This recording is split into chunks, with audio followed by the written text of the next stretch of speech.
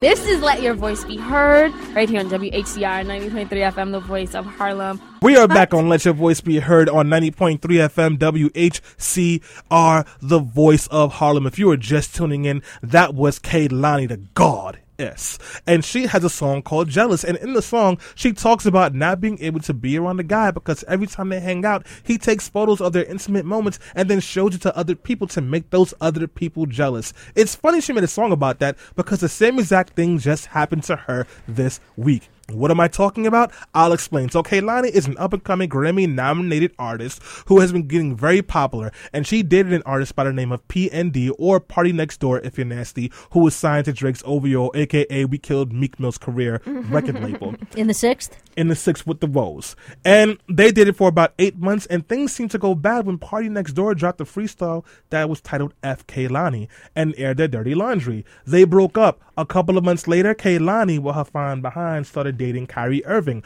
who was a star point guard for the Cleveland Cavaliers, and a relationship seemed to be going very well. And because they're all pretty young, Party Next Door is 22, Kehlani is 20, Kyrie is 23, they post their entire lives on social media. And Kehlani posted a very sweet post about Kyrie, about how he was wonderful and he was awesome, and they mowed together, and she got a tattoo to signify that relationship, and it was beautiful. And then on Monday, Party Next Door, in all of his ratchetness, posted a photo onto Instagram where you saw a TV with all sorts of wires, because apparently he's never heard of DirecTV where it's wireless cable everywhere, watching Right. Dope because he has someone else's Netflix account, and he's holding hands with somebody who has Kehlani's tattoos. And in the caption, the text it says, after all of her shenanigans, that's right, the new word on Twitter, Black Twitter, is shenanigans. After all of her shenanigans, I finally got the R&B chick back. She's back in my bed. And the amazing thing about all of this is that Party Next Door was a huge fan of Kyrie Irving until he started dating Kehlani. And 2 weeks before that, he was in Cleveland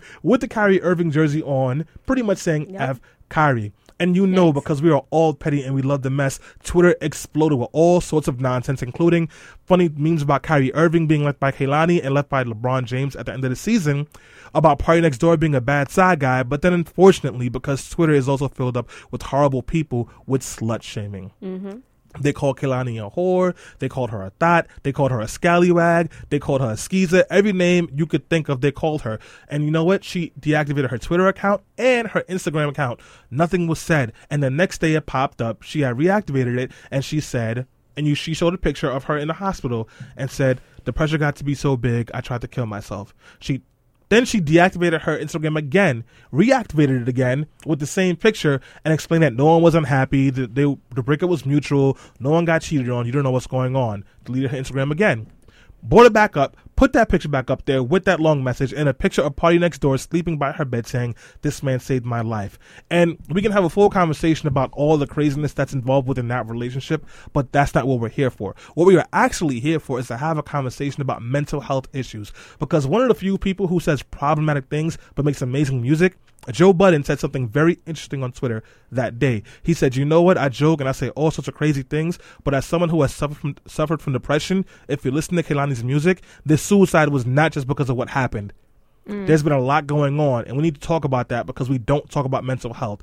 And that is the conversation we are having today. Mental health crisis in the Black community. What does it look like? Why is it happening? And who's it affecting? Because it's not just mental health. It's also about suicide and suicide attempts and why we're not getting the help that we need. And it doesn't just look like Kehlani. We're talking about transgender people. We're talking about people in the LGBT community who are putting themselves out there, and maybe they can't handle the pressure. Maybe they don't feel accepted, and they commit suicide because praying it away is not working. Going to church and having the pastor put some cocoa butter on your forehead and scream Hail Mary 3 times is not going to solve the problem. And when they try to talk about it with their friends say, "Oh, you want to go to therapy? You're crazy." And after a while, things fall apart. So guys, the conversation we're going to have is about that, the mental health crisis, and where do we go from there. But to ease into the conversation, because I know, or at least I need to talk about some mess, let's start with Kehlani. So the one question I want to ask about this is, a lot of people question her suicide attempt, and which is a really big issue in the Black community, because well, let me be careful how I phrase this. It seemed to be like she almost made a spectacle of it. But maybe that was a call for help. Yeah. Yes, and so what I mean by that, guys, in case you just tuned in, she posted the image of her in the hospital, and then later posted an image of Party Next Door, which is the guy who caused all these problems in the first place. So I want to go to Jackie first and Selena. I mean, I think that regardless, so what you're saying is that there was some skepticism as to whether she actually was trying to end her life or if this was just like a call for attention, which I think, I mean, it doesn't matter, right? If this is what's happening, whether you were actually trying to end your life or if you were just making, a call, it's almost like a cry for help. I don't think that everything's right with you, regardless of what the intent was, right? Yeah. And so I think that there needs to be a clear way for someone who's going through that, whether if it is that fatal or not, to get some help, which clearly she did not have. So Chris Brown did say that. He was basically like, F that. Yeah. Kalani is looking for attention. There's no such thing as attempted suicide. And I'm paraphrasing, but he tweeted all this and he was like, I don't give a if you disagree with me, I'm standing strong with my man. What's the Calvin? Kyrie Irving. Kyrie Irving. Yes. He's like, I'm standing strong with him. He's one of the good brothers out here. She's a thought. She's just looking for attention. And a number of people. Your Urban Dictionary, Reggie. I'm sorry. And a number of people were like, they agreed. They were like, yeah, Chris Brown is just saying what we've been all thinking and knowing. And I think the reason why they were saying this was because in the Black community, in communities of color, there's no such thing as, a depression or labeling, being suicidal. It's just, like, you just need a pick me up, like, why don't you smoke? Why don't you drink? Why don't you go to church? Praise and worship. We don't really label anything and categorize it or take it that seriously. So a lot of times people do think you're doing things for attention. Selena, thank you so much for saying that, because as it stands, African Americans are 20% more likely to report having serious psychological distress than non-Hispanic whites. And this is according to the U.S. Department of Health and Human Services. Despite this, they are 5 times less likely to request actual help for it. And what do I mean by that? I mean going to a doctor and seeing if there's some kind of medication or seeing if they can get some therapy or just talking about it. Instead, they self-medicate or they self-care, which can be a good thing on certain levels, but it's not always the best thing. So when you're hearing those voices in your head, maybe instead of going to pray for it, going to the doctor and then praying afterwards. Well, I think 2 things about that, right? I think number one, sort of in addition to the conversation we were having earlier about like science and the importance of science, mental health is a science, right? There's a science of psychology, and you would go to the doctor if you had strep throat. You would go to the emergency room if you broke your arm. You should go to a therapist if you're feeling depressed, if you're feeling so anxious that you're having panic attacks, if you're having suicidal thoughts. Like, that's not normal, right? And I don't mean not normal in like there's something wrong with you, like you're wrong. It's not normal in the sense that like it's okay to ask for help. Just like if you're waking up and you can't even speak because you have such a bad sore throat, that's not normal, right? Like, that's not how you should be feeling. You need to go to the doctor. So I think certainly in many different communities, but just as a whole, I don't think that we view mental health and wellness in that way. And I was going to make a second point, but I forgot. So forgot it. I want to throw it to Liz. Before I do, I just want to say, if you want to call in with a question or a comment, the number is 212-650-6903. Again, that is 212-650-6903. Take it away. I just wanted to piggyback on Jackie's comments, and you're absolutely right. And we see this, though, with Obamacare, right? Prior to Obamacare getting passed, mental health is not covered by insurance companies. It's like an add-on. If you want to go seek mental health treatment, seek substance abuse treatment, you have to pay for it out of pocket. And then when they're having the debate over passing the healthcare law back in 2008, a big part of that debate is that mental health issues are, no different than physical health issues, and that they have to be treated the same for insurance purposes. And so now, under the new law, all mental health and substance abuse coverage has to be covered by Obamacare, or the Affordable Care and Patient Protection Act, as it's formally known. So there is a scientific understanding now that mental illness and mental health issues are equally important, if not more important, than physical health issues, and that's why insurance companies need to cover them. And that should be enough right there to tell you that we need to take them seriously, because they are actual health issues. They are not something you go to church to pray away. Alyssa, you are killing it. I do want to mention, though, in 2012, 40.6% of African Americans relied on Medicaid or public health insurance in comparison to 29.3% of non-Hispanic whites. And according to the Office of Minority Health, that same year, 17.2% of African Americans were uninsured, so they did not even have affordable access to that kind of assistance. And in some states, that when you can't afford Obamacare, you need the Medicare. These states are rejecting it. They're still in that same position. I want to be very clear. We don't want to bash, we're not trying to say you can't pray and pray doesn't help, but we are saying you do need to make sure there's medical assistance when you need it. Selena and Jackie. No, that's true. And I don't agree with prayer shaming at all, but I think that in the Black community, we also need to acknowledge that regardless if people are just saying go to church, they're also saying just smoke a joint, and they're also saying just drink some Hennessy. Yeah. So when we keep repeating that term, don't just tell them to pray it away. You need to say all three things. Yeah. And I want to say that I've actually been lucky and blessed when my pastor encourages us to seek therapy, to go out. And when I was, being within that congregation, it's very therapeutic. And he'll be like, you know what? You need to go seek this out. Yeah. And not a lot of pastors do say that. Right. I would assume that, I am not familiar with church. I am familiar with going to temple and synagogue, but I would assume that there's a lot of similarities there. And I think that in some sense, going to a place of worship is sort of therapeutic in a lot of ways, right? Because for a lot of people, you just need to go somewhere where you can feel valued, and you can you can talk about your problems that you're going through with someone that you respect and trust, who can help guide you in your life choices. And for some people, that's enough, right? And that's really great. And if you can use a place of worship like a sort of therapy source, then good for you. But the problem with that I see is that that's not rooted in science, right? And some people don't just need talk therapy. They need cognitive behavioral therapy. They need medication. There's a lot more. I think that everybody benefits from just being able to talk out their problems in general. And that's something that a lot of people don't even do, right? Yeah. But to then get that sort of extended help that you may need, whether it's different types of therapy or medication, you need to go to a psychiatrist or a psychologist or someone who's medically trained to help you. And so there is a huge stigma wrapped up in that and accessing that kind of help in the community and outside of it. And I think that that's something that needs to be addressed. And guys, if you're tuning in and you want to give a conversation point or ask a question, you can do that by calling 212-650-6903. Again, that is 212-650-6903, or you can tweet us at BeHeard_radio.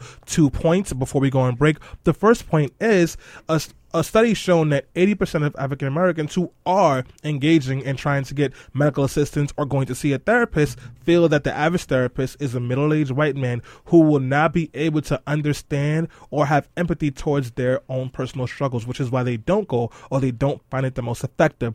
In relation to self-medicating, I really wanted to push forward on what Selena was saying, because as someone who grew up in an abusive, very dysfunctional household, I had some very serious anger problems. And a lot of that came from when you're in your house, you're being verbally abused and physically abused, and then people are telling you you're not worth anything, that you go to school, and the same thing was happening there. I became very, very, very, very violent. I was a very violent child. And why? Because I thought that was the way you were supposed to express your feelings. So instead of pain, it was only happiness and rage. Those two emotions. And a lot of people are functioning on that level, even as adults now, and it's very dangerous. Alyssa? Right, and just before we go to the break, I wanted to address the thing that we started off with about cries for help. A lot of people in the mental health community hate that term, right? We commonly refer to, that kind of post of that as a cry for help, but I was speaking to a friend of mine who is a therapist, and while I won't give you the entire thing because it's long, but essentially they say, we shouldn't look at that as a cry for help. We should look at that as somebody saying to you, hey, I've been through a lot right now. Staying alive right now is really hard, but just give me something to fight with. Give me anything.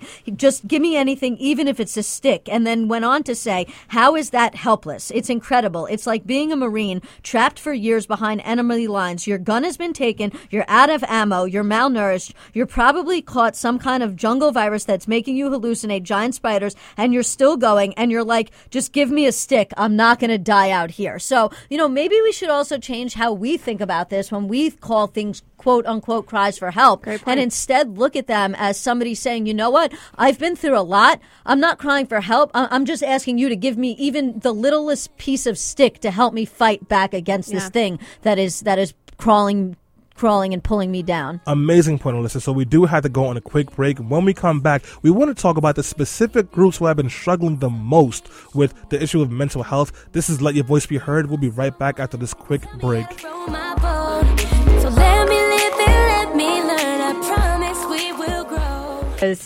That's too much to keep up with. We are back on Let Your Voice Be Heard. Selena's going to respond to you at 2 a.m. No, I'm not. She's going to tell you it's all going to be all right. We on the ultralight beam. not. This is Let Your Voice Be Heard on 90.3 FM, WHCR, the voice of Harlem. If you are just tuning in, we are talking about the mental health crisis in the black community. And I played that song for a couple of reasons. One, I love it when that chorus hits. Oh, that is beautiful music, even though that's a horrible album. No, it's a mad album. But anyways, right. But then also, listen, not everyone needs to go to a therapist or needs to be medicated or anything like that, but there are some ways you can cope, and sometimes you can cope with music. If you're having a bad day, music can change your mood. So for me, a song can really change my mood, and this is one of those songs. It's very therapeutic, but uplifting at the same time. So Right. these are different ways you can like do self-care, which are healthy. But we're back now. We have 2 callers, and I want to make sure we get to our callers. So we have Gary on the line. Gary, let your voice be heard. What's going on, everybody? It's actually Barry Cooper. Oh, Barry, I'm sorry about that. Nah, it's cool.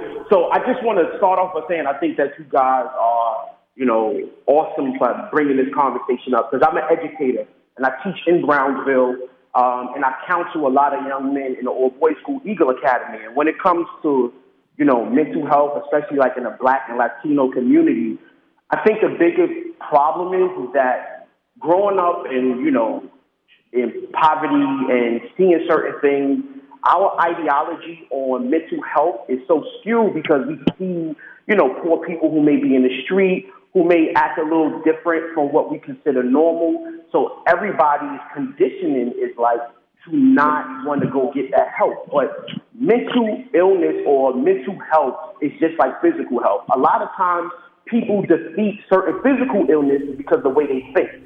So I think that, even going back to the sister who was dating Kyrie and going through all of these situations, it's definitely something that is rooted in her, and it's like a foundation or something that she, experienced growing up. And what we also lose sight on that is the difference between mental illness and mental disorder.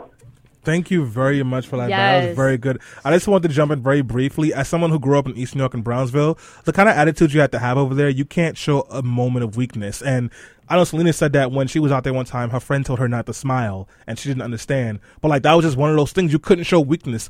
So to even admit there might be something going on with you, that's a sign of weakness that puts you in danger. Shout out to Barry Cooper for that comment. And it's true. I think that when black people even do try to seek help, it's seen as an inherent weakness, as we're speaking about. Like I've told friends about my therapeutic sessions and my therapy, and they're like the reaction is like, "What, Selena? You have a therapist? You're crazy." Wow. And whereas on break, when I was talking to Jackie and Alyssa, they were like, in their communities, it's very accepted. It's seen as the norm. And in some places I've seen it's as a badge of honor. Yeah, all people got therapists. Like my therapist, Jason. But you brought up a really good point before, too, is that, as Jews, it's certainly expected that, we will go to therapy at some point. It's almost it's like the status quo. However, you brought up a good point that the therapists that we often go see are other Jews, right? And so it's more comfortable when you're going to speak to someone that can maybe relate to you.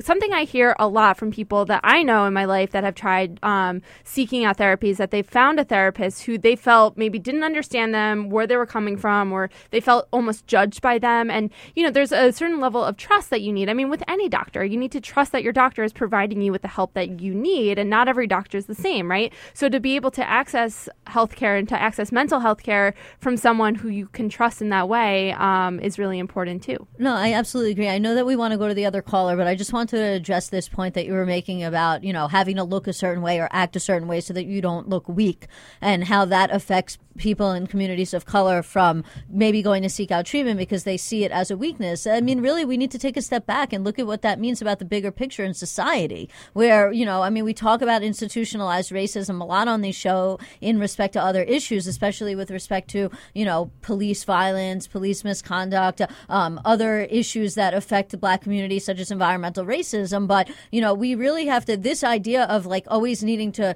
act a certain way and not show weakness, like that comes as part of institutionalized racism in this country that goes back to even like to slavery, to the initial Black experience of being brought here from Africa. And so, yes, we have to look at the specific issue of mental illness, but we should also back up and take a look at why people feel that stigma and how society's role, or what society's role is, and how this institutionalized racism plays a role in how people feel about that stigma. On that note, I'm going to throw it back to Stanley because I know we have another caller on the line. Alyssa, that was awesome. And we do have another awesome caller on the line. One of our favorites, Brother Omar. Please let your voice be heard, and thank you for your patience.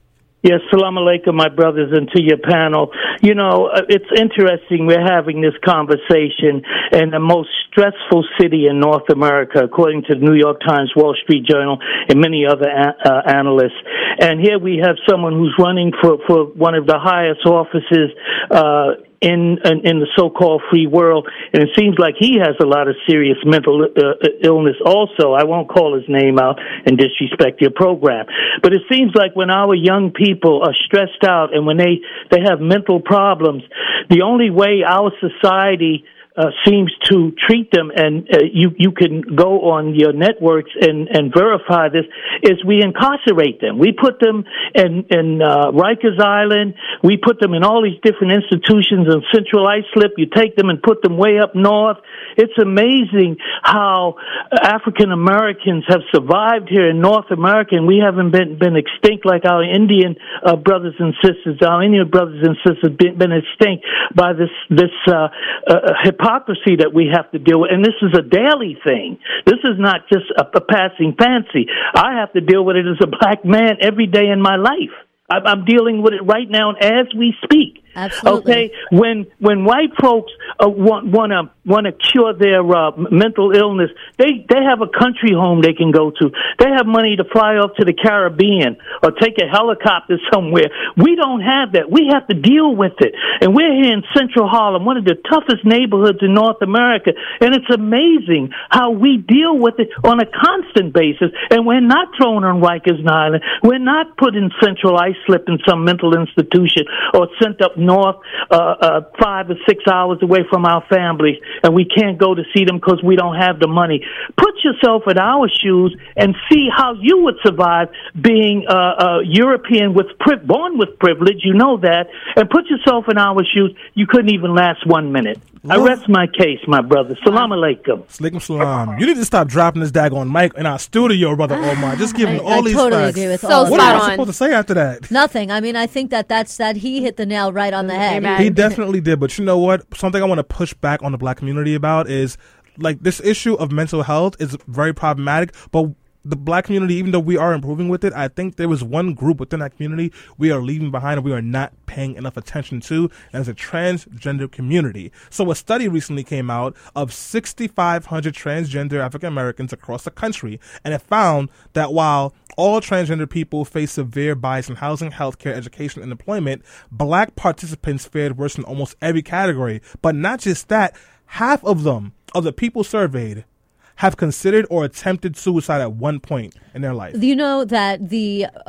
average life expectancy for a Black trans person is 35 years old. Wow. And the number, there's two causes of that. One being suicide, as Stanley just pointed out, coming from lack of access to jobs, housing, etc., feeling like there's hopelessness, suffering from anxiety and other mental health issues due to the fact that you are having, suffering from gender dysphoria, not having actually a mental illness or, other anxiety conditions. condition or just simply not feeling comfortable in your own skin, and then being stigmatized by your own community, where there already is a large stigma against mental illness within communities of color. And now you add one more thing into that, which is literally, and in most cases, it's a black man who's now transitioning to become a black female, and also the homicide rate. These communities are the most vulnerable and also the most shunned, even within communities of color. And then to take that one step further, we have places like North Carolina that are passing these discriminatory laws that add insult to injury, in that where now it's literally the government telling people it's okay to discriminate against you, that you are a second-class citizen. And that, of course, is going to even make the potential suicide rate go up. Yeah, and this is not opinion. This is not our ideology. This is fact. According to these same 6,500 people surveyed, 49% faced harassment, 21% dropped out of school because of severe harassment, 15% were sexually abused, and 6% were expelled due to bias. 41% of these same 6,500 have been homeless at some point, which is 5 times the rate of the general U.S. population, and 20% of them have HIV or AIDS compared to 0.2% for the general black community. Jackie? Yeah, I mean, and even as far as this week, we had a trans person who was sexually assaulted in a bathroom at the Stonewall Inn, which is, for many people, the birthplace of the LGBT movement in New York, right? Or at least like a huge catalyst for it. So even here in New York, we see violent acts against trans people and trans people of color. Absolutely. So this is a problem that's happening everywhere. Yep. Right. No, and I just wanted to say that it has to be hard because, as we pointed out, they don't really feel like they have a support system, because a lot of times people, and you know, if you're within the black community and you're suffering with some type of mental illness, they will tell you to go to church. But if you're trans, they're not going to tell you to go to church. They're not going to say go pray with the pastor. That's not going to be the solution. That was absolutely going to be my final comment, so it will be where I close it out. It's weird that this religion issue is sort of playing this double-edged sword, because on one hand, you have people that are being told, not trans people, just, you know, people in the black community that are suffering from mental health issues or mental illness are being told, you know, go to church, don't go to the doctor, in some cases. Not in all cases, but in some cases. On the other hand, you're having religion being used as a sword as to why we need these discriminatory laws that affect trans people of color, that are then causing trans people of color to commit suicide or causing them to be killed by other people because of the stuff that is being spouted by the church. So you literally have religion playing a double-edged sword role in this debate, which is, on one hand, religion is keeping black people who need mental health treatment out of mental health treatment. And on the other hand, it's causing black people who need mental health treatment the most to actually kill themselves because they're being discriminated against by laws passed by governments because the church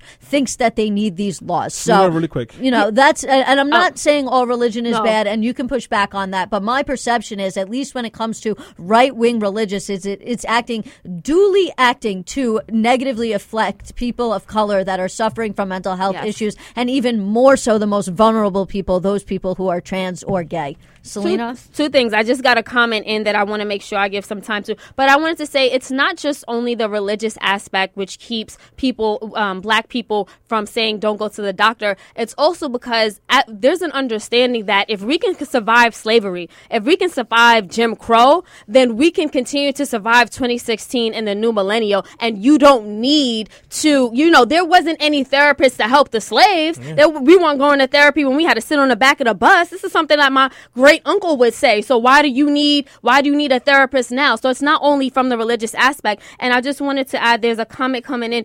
So also, there's also a lack of social emotional help and access when it comes to high school, especially schools in underprivileged neighborhoods. So you don't have that guidance counselor that's reaching out to each kid and knows every kid by name. You don't have, you know, a space where children and high school students can feel safe to open up about the abuse that they experience at home and within their neighborhoods. So that, again, that is another very important aspect that is missing, and that is causing so much stigma when it comes to mental illness in the black community. I'm going to make this very quick. I had a very good friend who he suffers from depression. And at his lowest point, he didn't know what to do. So he took a liter of Ray and Nephew and he went into the shower and he started drinking the Ray and Nephew, like straight from the bottle, while the water ran over him, fully clothed. And I didn't know what to do. So I said, you know what? pour me some. And we sat there and we drank the entire bottle, which is not something you should ever choose to do in your life. But I remember he and I were talking, and he just said, like, I don't know what to do. I don't know where to go. I feel like I'm going crazy, and everyone is asking me, why am I being so crazy? And, you know, a couple of months later, he attempted suicide. Fortunately, like, it wasn't successful, but then he said something to me that was really profound. He said, you know, how do you think I'm supposed to feel where I tried to commit suicide and I couldn't even do that right? Wow. And it was at that point where he said, you know what, I can't do this by myself anymore. And he got help. There's nothing wrong with getting help. Even Superman needs the Justice League. So you're a regular person. Black people are not superhuman. It may seem like that sometimes, but we are not superhuman. There's nothing wrong with getting help. Hennessy won't solve your problems. Whiskey won't solve your problems. Ray and Nephew damn sure won't solve your problems. It is okay to say, you know what, like Alyssa mentioned, I need a stick. I'm in this rainforest, and there's wolves, and there's lions, and there's weird bugs coming after me, but I need a stick because I can't do this all by myself. So when you're there by yourself, be strong. Seem uninterested, or I'm not